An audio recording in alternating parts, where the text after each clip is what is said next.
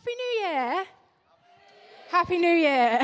I don't know when you're allowed to when you have to stop saying that, really. Happy New Year, we're 5 days in. But it's the first Sunday at church, so I figure I can go for it. I love a new year.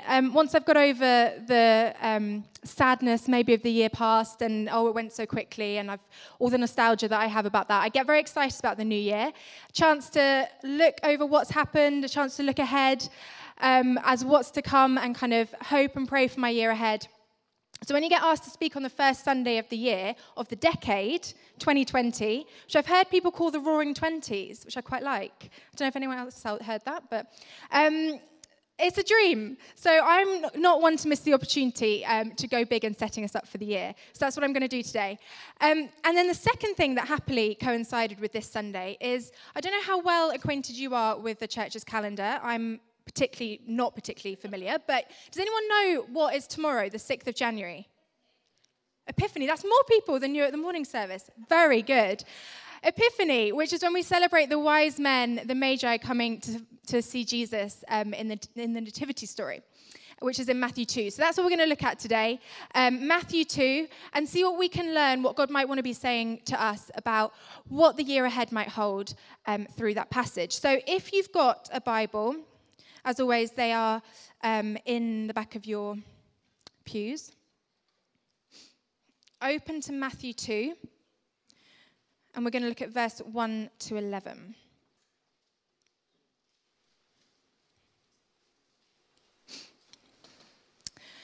All right. So I'm going to read from potentially a different version. I don't know. Yeah, it's a different version to what's on there, but hopefully not too different, so don't get too confused.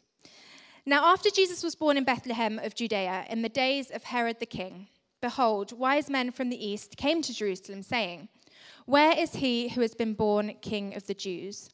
For we saw his star when it rose and have come to worship him." When Herod the king heard this, he was troubled, and all Jerusalem with him. And assembling all the chief priests and scribes of the people, he inquired of them where the Christ was to be born. They told him, "In Bethlehem of Judea, for it is so written by the prophet. And you, O Bethlehem, in the land of Judah, are by no means least among the rulers of Judah. For from you shall come a ruler who will shepherd my people Israel." Then Herod summoned the wise men secretly and ascertained from them what time the star had appeared. And he sent them to Bethlehem, saying, "Go and search diligently for the child. And when you have found him, bring me word, that I too may come and worship him." After listening to the king, they went on their way. And behold, the star that they had seen when it rose went before them until it came to rest over the place where the child was. When they saw the star, they rejoiced exceedingly with great joy. And going into the house, they saw the child with Mary his mother, and they fell down and worshipped him. Then opening their treasures, they offered him gifts, gold and frankincense and myrrh. So the main players in this story are the wise men, and that's who we celebrate coming at Epiphany. Now, I Googled Epiphany because I needed to find out what it was. So I've already told you what it was, but the second thing that might be interesting to you is Epiphany is the day when you're meant to have your Christmas decorations down. So if you haven't put your Christmas decorations down yet, your trees or your lights or whatever, then tomorrow's your day. I don't know who made that rule, so I personally probably won't listen to it. But also I read that in the 15th and 16th centuries, you were allowed to keep them up till February the 2nd, so you can make the choice. The church we probably need to get these down at some point, by tomorrow, apparently. But actually the wise men, when we look at Epiphany and we see who they were, they've been discussed over lots of years, and theologians and historians have lots of different views on who they were. You've probably been to nativities where you see 3 wise men. It's actually completely inaccurate, apparently. And the only reason that there are sometimes said to be 3 is because gold, frankincense, and myrrh, 3 gifts. But other than that, people seem to think that they were actually a tribe of people, so much more than necessarily 3. Where did they come from? Well, we're told in the passage that they came from the east. So east of Jerusalem could have been anywhere in Asia. But a lot of evidence seems to suggest that they came from Persia, and particularly Babylon, which is modern-day Iraq and Iran. Now, they were a very influential group of people. In some translations, they're called the Magi, and the Magi were this group of people who would advise the royal household. They would give them their thoughts. They would give them direction for where to go, what to do. They were seen to be holy, and they were seen to be wise men, which is where we get the name wise men from. Particularly, they were skilled in things like philosophy or natural sciences. And for this story, is particularly important, they were skilled in astrology, which, if any of you know, is the study of the night sky and of stars. So they would look at the night sky and they would write down the constellations and they would look at how the stars relate to each other and how they're moving and where they're going. And from that, they would decide and tell people signs not only for the future, but also read the signs of the time, what was happening in their current situations. And from that, they would then write out the universe's order. So they believed that if they looked up at the night sky and they looked at how the stars relate to each other, that would tell them something about the order of the universe. And linked to that, they believed that if God, whichever God that was, they weren't part of the Jewish race, so I'm not sure what God they would have believed in, but if God wanted to do something completely different in their time, that he would write that in the stars, that in the sky they would see something that would completely change the course of history. So imagine them there for a second. They're on the top maybe of their palace or wherever they are. They wouldn't have had, obviously, like telescopes and stuff, but they would have been writing on their parchment night after night, looking at the night sky, writing down where the stars are, if they've moved maybe a tiny millimeter, I guess. But they're expecting to see something. They've read the prophecies, they were well learned, as I said, they've read what the historians and what the prophets had written about the times. They knew that something might come into that sky, that a message might come from God. And suddenly one night, they see something different. Now, we're not really sure what they might have seen. It says in the passage a star, but I don't know what it could have been, a shooting star or whatever it was. But they obviously saw something that was so significantly different to what they were used to, that they dropped everything and they traveled across a desert to go and follow that star. Now, we're not talking, well, I wasn't sure. Are we talking a quick trip down the road, 5 minutes, makes the story slightly less exciting and impressive?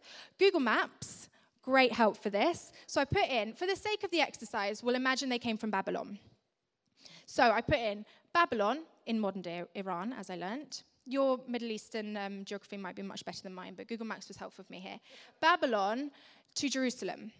Now, it's 1,100 kilometers, which if you were to get in a car nowadays, it would take you between 15 and 16 hours to drive, depending on whether you go north or south.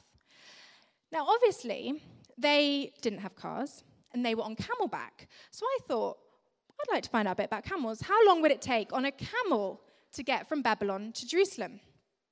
Now, first of all, you know how Google can get you a little bit sidetracked. I found out a few facts about camels, which I'll share with you, just because. The first fact is that they have 3 eyelids and 2 sets of eyelashes to be able to see through sand. Very good, considering the fact that they live in desert conditions. Secondly, their humps can have up to 36 kilograms of fat and water in it. And that can sustain them for weeks and even months. And apparently, when the 36 kilos begin to be used up by them, their humps kind of slouch to the side a little bit. They're just like, sad, really. But then I guess they know it's time to find some more food and some more water. My personal favorite is that in breeding season, males drool significantly in order to attract the females. So boys, if last year your tactics didn't work, maybe try a few drools. Worked for Colin, so, way. Lovely laugh. Anyway, back to the distance and question at hand. If you're wondering, they can get up to 65 kilometers an hour, which is 40 miles an hour. Now, bearing in mind the speed limit in a city, I think is 30. I'm looking at Colin. Oh, 20. Okay. In Islington. Well, anyway, double the speed limit in Islington, which you can get caught for very easily, apparently. They can go up to that at their fastest. So I'm sure that isn't a very comfortably sustainable speed for them. So I wondered, well, what would be a comfortably sustainable speed for a camel? Google, again, comes to our rescue, because apparently someone else is very interested in this and asked online, how long would it take a camel to walk a mile on flat land in a straight line going at its normal speed? Now, James Fitzpatrick, who lives in Thailand, answered, And he let us know that all the camels he has ever ridden have walked at a human pace, which he estimates to be about 5 kilometers an hour, which, for your reference, is 3 miles an hour. So now we find ourselves with some kind of maths equation, which maths was never my strong point. So there's a high chance that my calculations are wrong, but if I say it with confidence, you'll believe me, and don't let me know if it is wrong. But based on this, if you're going at 1,100 kilometers in distance at 5 miles an hour, it will take you 220 hours to make that journey. So they traveled 220 hours on what I'm informed is a very uncomfortable form of transport. I've never personally ridden a camel, but I imagine it's uncomfortable. To find this king, to follow this star that they had read into the star, the message that a king of the Jews was going to be born. So they left everything, they jumped on a camel, and they traveled to find the king. And he's not even their king. This is what we celebrate at Epiphany. We celebrate the wise men who represent the Gentiles, so the non-Jewish world, and them coming to meet Jesus. That's all of us. Some of you might be Jewish, I don't know. I'm not Jewish. The majority of us probably aren't Jewish. Jesus revealed to us as a baby. And in that sky, God sent that message, the message that was clear for them who had been looking for it. They had eyes to see it. They had been expecting to see it. And there they were, they set off what they thought they were looking for, the King of the Jews, to go and meet this King of the Jews, to go and worship him. And what did they actually find? They found God in human form, God incarnate. And I'm particularly struck here by that willingness to see something and drop it and go. And I don't know about you, but when I find that I think I may be heard, God say something or someone's given me a word, I'm quick to kind of temper it down or question it or second guess it, especially if it's something that might have a significant impact on my life. I'm definitely not quick to jump on my metaphorical camel and travel halfway across the desert to go and pursue whatever God has said. But here they are. They drop everything and they go to follow. And I love this here, what it tells us about what God, how God speaks to us, but also about how our heart posture can be. God spoke to those wise men in a way that they would understand, in a way that was familiar to them. Like I said, they were astrologers. They spent every day, every night studying the sky, studying the stars. They knew it well. It was their trade. And that's where God spoke to them. Now, if God were to put a star in the sky for me one day, chances are I would have no idea what it meant, or I'd mistake it maybe for a plane or a satellite or something, or actually in London, light pollution, probably wouldn't even see the star. But God speaks in amazing ways, so maybe one day he will speak to me through a star. But God created us, and God knows how to speak to us, and he knows what the word that we need to hear, the way we need to hear it, when we need to hear it. I remember a few years ago, I was at a conference, and there was this big American guy speaking, and he was like crazy prophetic. So you know that prophetic where they look in your eyes and you think they're just going to like download everything about you in that one moment because they seem to have such a like wire to God. And he was telling stories about how he kind of sat on a plane next to someone and he'd had a word for them and it changed their life and then they became a Christian. And amazing stories. Terrifying to me. And I was at a point in my life, I was in my third year of uni, and I was really desperate to hear God's voice on a few decisions that I was trying to make. So I was really like open to God speaking. And at this conference, he began to do that thing where he points people out and he gets them to stand up and then he'll speak a word over them. Now, for me, that, again, terrified me. I was scared of being exposed, of being embarrassed, of everyone hearing whatever it was that God wanted to say to me in that moment. And so, you know, when you sit there, like, with low-level anxiety, like, please not me, don't look at me. But equally, God, I really want to hear from you. So maybe, I don't know. Anyway, we got through the kind of first burst of, like, prophetic activity, and we went into worship. And I'm standing there, you know, immersed in worship, and I feel this tap on the shoulder. And it's this very large American man, very large. And he says, I have a word for you. Can I share it? And so I said, yes, please. And so he shared this word for me and he prayed for me. Now, I can't for the life of me remember what that word was. I'm sure it was very profound. And I'm sure it, you know, at the time was very great direction, everything. I've got it written down somewhere. But what I do remember is that I felt like God spoke to me in that moment and said, I know you. I'm not going to expose you. I'm not going to embarrass you. I'm not going to lead you in a way that is going to make you feel uncomfortable. I love you. All I ask from you is that you have an open heart and an expectant heart to hear me. And I really feel like that's what God wants to speak partly through this passage. Is I feel like He's saying for us as a community, as us for a church, but also for us as individuals, that He wants to up our expectancy, up our faith levels for what He wants to do. He doesn't ask us to do anything other than have open hearts, to have a hunger and expectancy for all that He wants to do in and through us. And we see that in the wise men. They were expecting to see something different. They were expecting to have a message, and God spoke to them. Who knows how long they've been waiting there, putting themselves in that place night after night, year after year, maybe generations before them, waiting for that message in the sky, and then God came through and He spoke. And sometimes God speaks into our situation. We're in a season where He speaks that really directional word. And maybe you're in a season right now where that's what you need to hear. You're grappling with decisions, you've got things on your mind, and you're saying, God, I need to hear you. Or maybe you know that He has spoken and He's said something to you in the past, and you've been waiting for that time to come, for that thing to come to pass. All He asks from us is to have expectancy. Other times He whispers into our everyday, you're loved. Keep going. I've chosen you. My parents have a Labrador, a little, she's not so little anymore, she's 3 years old, a yellow lab. And we all agree, my whole family, that she is incredibly stupid. So we've had 3 in my lifetime, black, brown, and yellow, in case you're wondering. We've had the whole collection. And she is, unfortunately, by far the dimmest of them all. I think Labradors are meant to be quite intelligent, but anyway, not her. She's just so incredibly unaware of what's going on around her.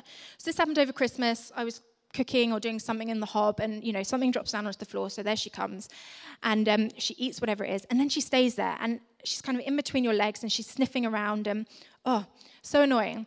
Anyway, what she won't realize is that on the other side of the living room, my sister is ready to play with her with one of her toys. Evie, come play. Or that my dad is at the back door saying, Evie, do you want to go for a walk? Ready for a walk?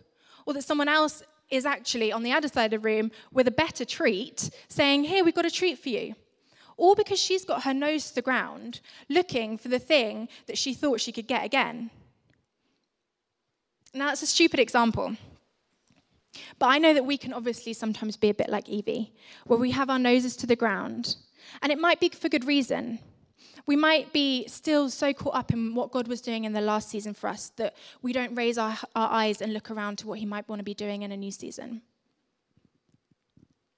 Or maybe we're just so focused and distracted by all that's around that all we can do is focus on the one thing that's in front of us.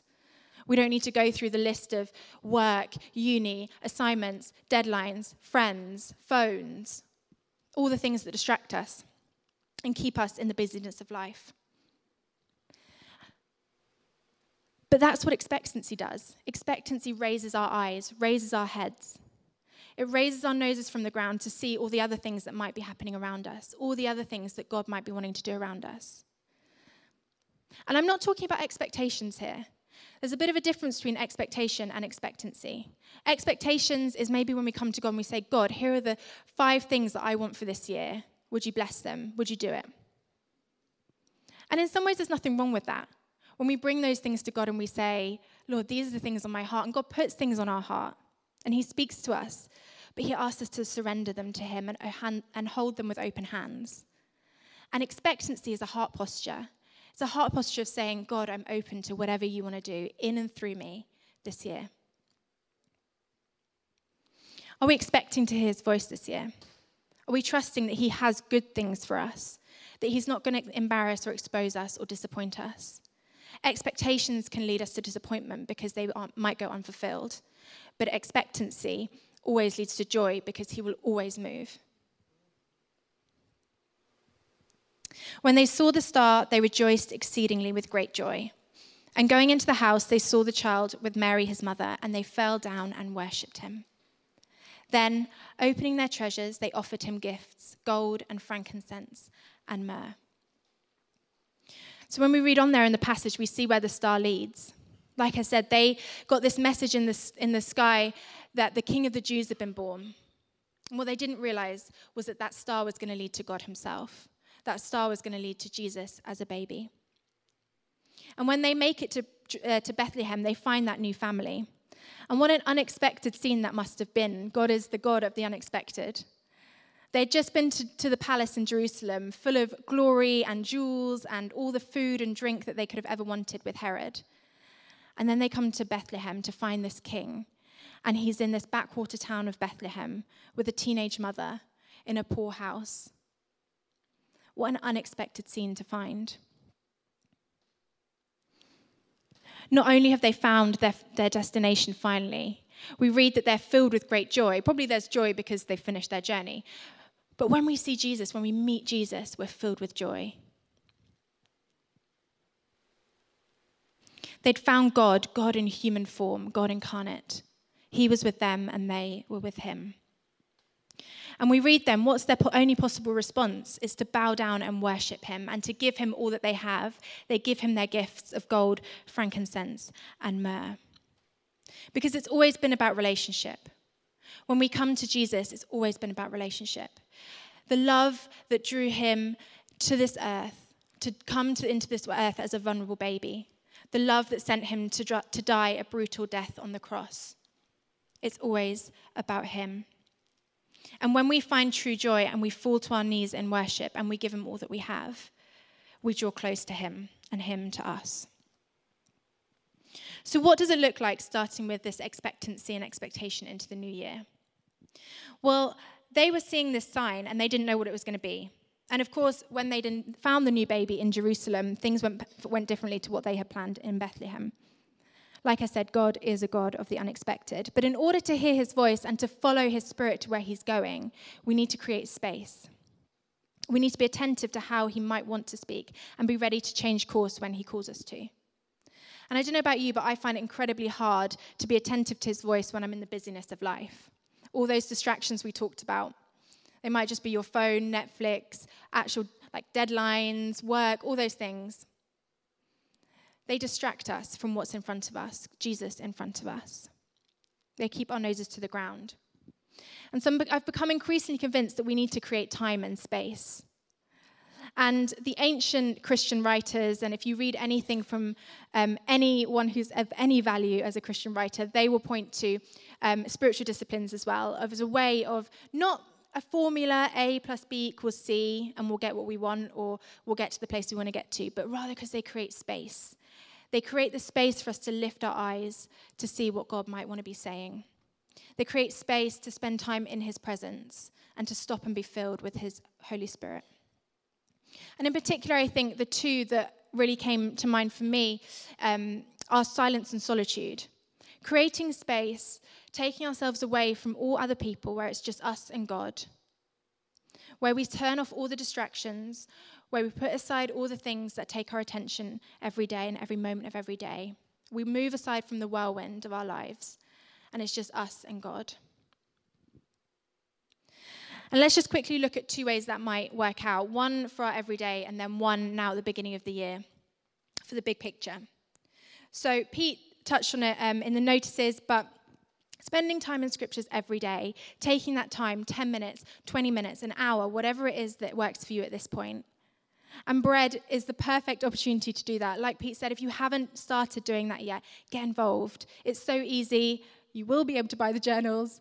The YouVersion app, you can just download it and find it on there, or you can get the PDF from our website. Don't let this opportunity pass you by as we walk through this as a community. Because that is the place where we can be filled with his Spirit. It's our equivalent of looking into the night sky day after day, night after night, of expecting a message from God, expecting God to speak through a star into our everyday, opening the scripture, opening his word where he promises that he will speak, putting ourselves in that place every day. And whether you've been reading the Bible for years or you've never even picked one up, and if you haven't ever picked one up, feel free to take one from the aisles and take it home from you and start at Matthew. But let's get stuck into this together. This will truly change your life. It's been one of the greatest and richest disciplines that I've done in my life as I dig into the scriptures day after day and let myself be formed by them and by God's voice. Because then we will not just operate out of a place of rest, out of that place of real deep rest with the Lord that he puts into us every day. But it will also form us and send us out in his power, in the power of the Spirit, to be agents of his kingdom, to carry his kingdom into every situation that we're going through every day. But also, this is the perfect time of the year to take stock of all that's past, to look back on the year that's gone, zoom out from our days, zoom out from our noses being on the ground, and look at the big picture. You might want to go and look back on what's happened over the last year, over 2019. What have been the highs, the lows? What are the disappointments or the joys? And I'm sure for all of us, there's been a mixture of all of those things. And when we recall those things and the way in which God has worked in our lives and his goodness and his faithfulness and his love, it raises our faith levels. It raises our expectancy for what he might want to do this coming year. And that's not just about setting goals or New Year's resolutions, although I am a fan of those also. But this is about creating space, creating a space for us to be formed by his Spirit. I personally try and do this at the beginning of every year, and I usually do it. We go to Ireland over New Year's to see Colin's family, and other than sheep and green fields, there's not much else to do. So it's the perfect opportunity, just with your Bible and your journal, to do not much else. But having looked back over the year that's passed, prayed over the things that God might have spoken to me in the year before, reflected over all that he's done, I then like to look forward and ask him for what he might want to do in this year to come. And for me, for years, I've been asking God for a word for my year. So it's looked like different things. Sometimes it's been maybe a word that has been like a focus for the year, so something that he wants to challenge me in or something that he wants to develop in me. Or maybe it's been a word of encouragement, something that he will do that year and that he wants to grow in me. And it's always been really cool then to look at the end of the year and look back and see how he's been faithful in that. And this year, my word for 2020 is gratitude. And over Christmas, while I was reading scripture one day and I was praying, I felt like God spoke to me about how all the things that I'm praying for in my life, for him to cultivate in myself, in my spirit, joy, love, hope, peace, that those things will grow organically when I focus on gratitude. When I focus on thanking him for the things I have, for the things that he has given me, for the things that he's done in my life. Instead of being sad about the things that have gone and, oh, they were so great and why can't I have them again or whatever, but instead seeing this year as a gift and thanking him for the gift that he has ahead. That draws me closer to his heart, and alongside that will cultivate gifts of the Spirit within me. So I don't really know what that might look like exactly this year. I'll probably write them in my journal. Colin, since I told him, has already been asking me every day, what are you thankful for today? It's great. It's like a little voice in your head. Maybe it will look like just being intentional about vocalizing that to the people around me. I'm really thankful for you because of this. Thank you so much for how you do this. I'm really grateful for this. And trying to cultivate that gratitude in my life. I'd really encourage you at some point over the next week or two to just take some time out. Maybe it's a retreat. I don't know if you've ever gone on a retreat before. Maybe taking yourself off for a day, or even just a morning or a couple of hours. Go and walk around your local park, grab a coffee, take your journal if you journal, and just take some time to ask the Lord, what are the things in the past year that you want to highlight to me? What are the things for this year that you want to speak over me? What might you want to do in my life this year? What might you be calling me to? What dreams might you want to give me? And you might be coming to the KXC weekend away this weekend. What a perfect opportunity. We'll be out in the countryside. We'll have some space. You'll be able to be in the spa, maybe spend some time with God in the sauna or in the steam room or whatever. He speaks in all places. But take that time. Take stock. Make space. Stop. Ask God to develop and grow expectancy in you, to raise your faith levels for all that he might want to do. Bring those things to him that you have in your heart for this year. Surrender them to him. Ask him to bless them, to speak into those things. The verse I've had on my heart over the past couple of weeks is Ephesians 3, verses 20 and 21. And it says this, "Now to him who is able to do immeasurably more than all we ask or imagine, according to his power that is at work within us. To him be glory in the church and in Christ Jesus throughout all generations, forever and ever. That is our God. He can do immeasurably more than you and I could ever ask or imagine. He has good plans for this year. I don't know what your last year looked like. Maybe there are disappointments, maybe there are joys. But one thing I can promise you is that he is good and that he is on the move and he wants to do some incredible things this year, both in your life but also in our life as a church. He wants to do incredible things in London. He wants to do incredible things in your workplace, in your university. Are we expecting him to? Do we have the eyes to see all that he might be doing? He's always working. He asks us to lift our eyes and to expect him to be moving and speaking and to join in with all that he's doing. In that verse, it talks about the power at work within us. His power, resurrection power at work within you. Are you aware of that? He's completely trustworthy for the adventure ahead. His reality is wild and exciting. And he calls us to expect things of him, to be open to him, be open to his spirit. But he calls us close. He calls us to see him again. He calls us to follow the star, to follow his voice, and to find him in that place. To be filled with joy and to bow down and to worship him.